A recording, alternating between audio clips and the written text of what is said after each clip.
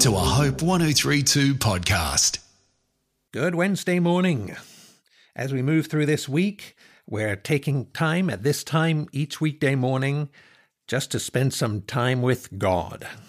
I don't know if that concept seems strange to you or if it's a normal part of your life, but the fact is God is there with you. He's a part of your life. You were made by Him and made for Him, for a relationship with Him. And a relationship with God brings your life into wholeness, meaning. You were designed to work properly when God is at the center of your life. So put Him at the center. Spend time with Him every day. And that's what we do each weekday morning at this time. God wants to be involved not just in your Bible study or in your going to church or singing songs or worshiping and praising Him or praying to Him. God wants to be involved in your everyday life as well. And a big part of your everyday life, a part we don't normally think about bringing God into, is the conflict that we have with other people. Isn't that right? We think that we talk to God when we've got good things to say to Him, how much we love Him, how great He is, all the things He's done, thanking Him for what His work is in our own lives. But when it comes to conflict, it's like, oh man, I need to clean this up before I talk to God. Not, I need to talk to God in the middle of my conflict. But just the opposite is true. God wants to be involved in your conflict, and He gives us great guidance in the Bible about how to respond to conflict in our lives. We've seen already, number one, we need to learn to listen in conflict, to try to see things from the other person's perspective and to repeat back to them, here's why I see that you're upset from their perspective, not trying to make it sound foolish from your perspective.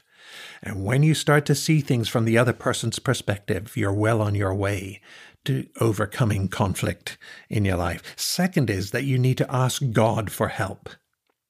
Thirdly, today, we want to see a third response to conflict in your life is this. Do not let your anger direct your conversation. Do not let your anger direct your conversation. On Monday, we read a verse out of James chapter 1 in the Bible that said this you know, my beloved brethren, but everyone must be quick to hear, slow to speak, and slow to anger. He goes on in the next verse to say, for the anger of man does not achieve the righteousness of God. So responding to conflict in anger is never going to produce what God wants to produce in your relationship with that person. You hear me? Responding out of anger, letting anger control you, what we call losing your temper. God has anger, doesn't He? But He never loses His temper. His anger doesn't control Him.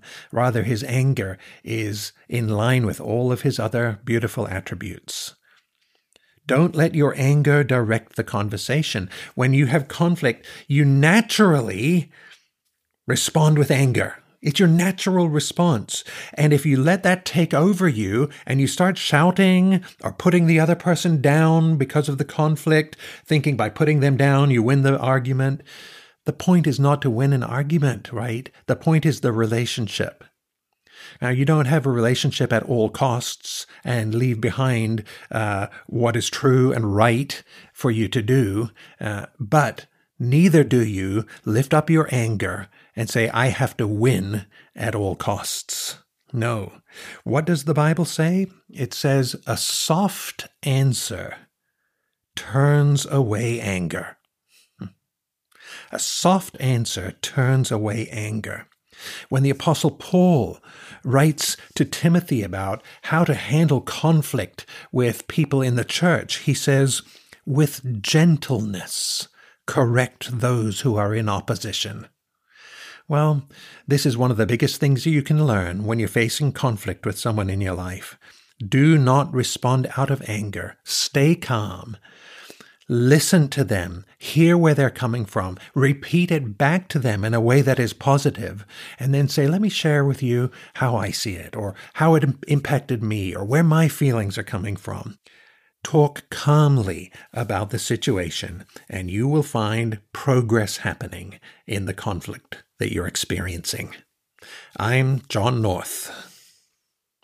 Hope 1032. Thanks for listening.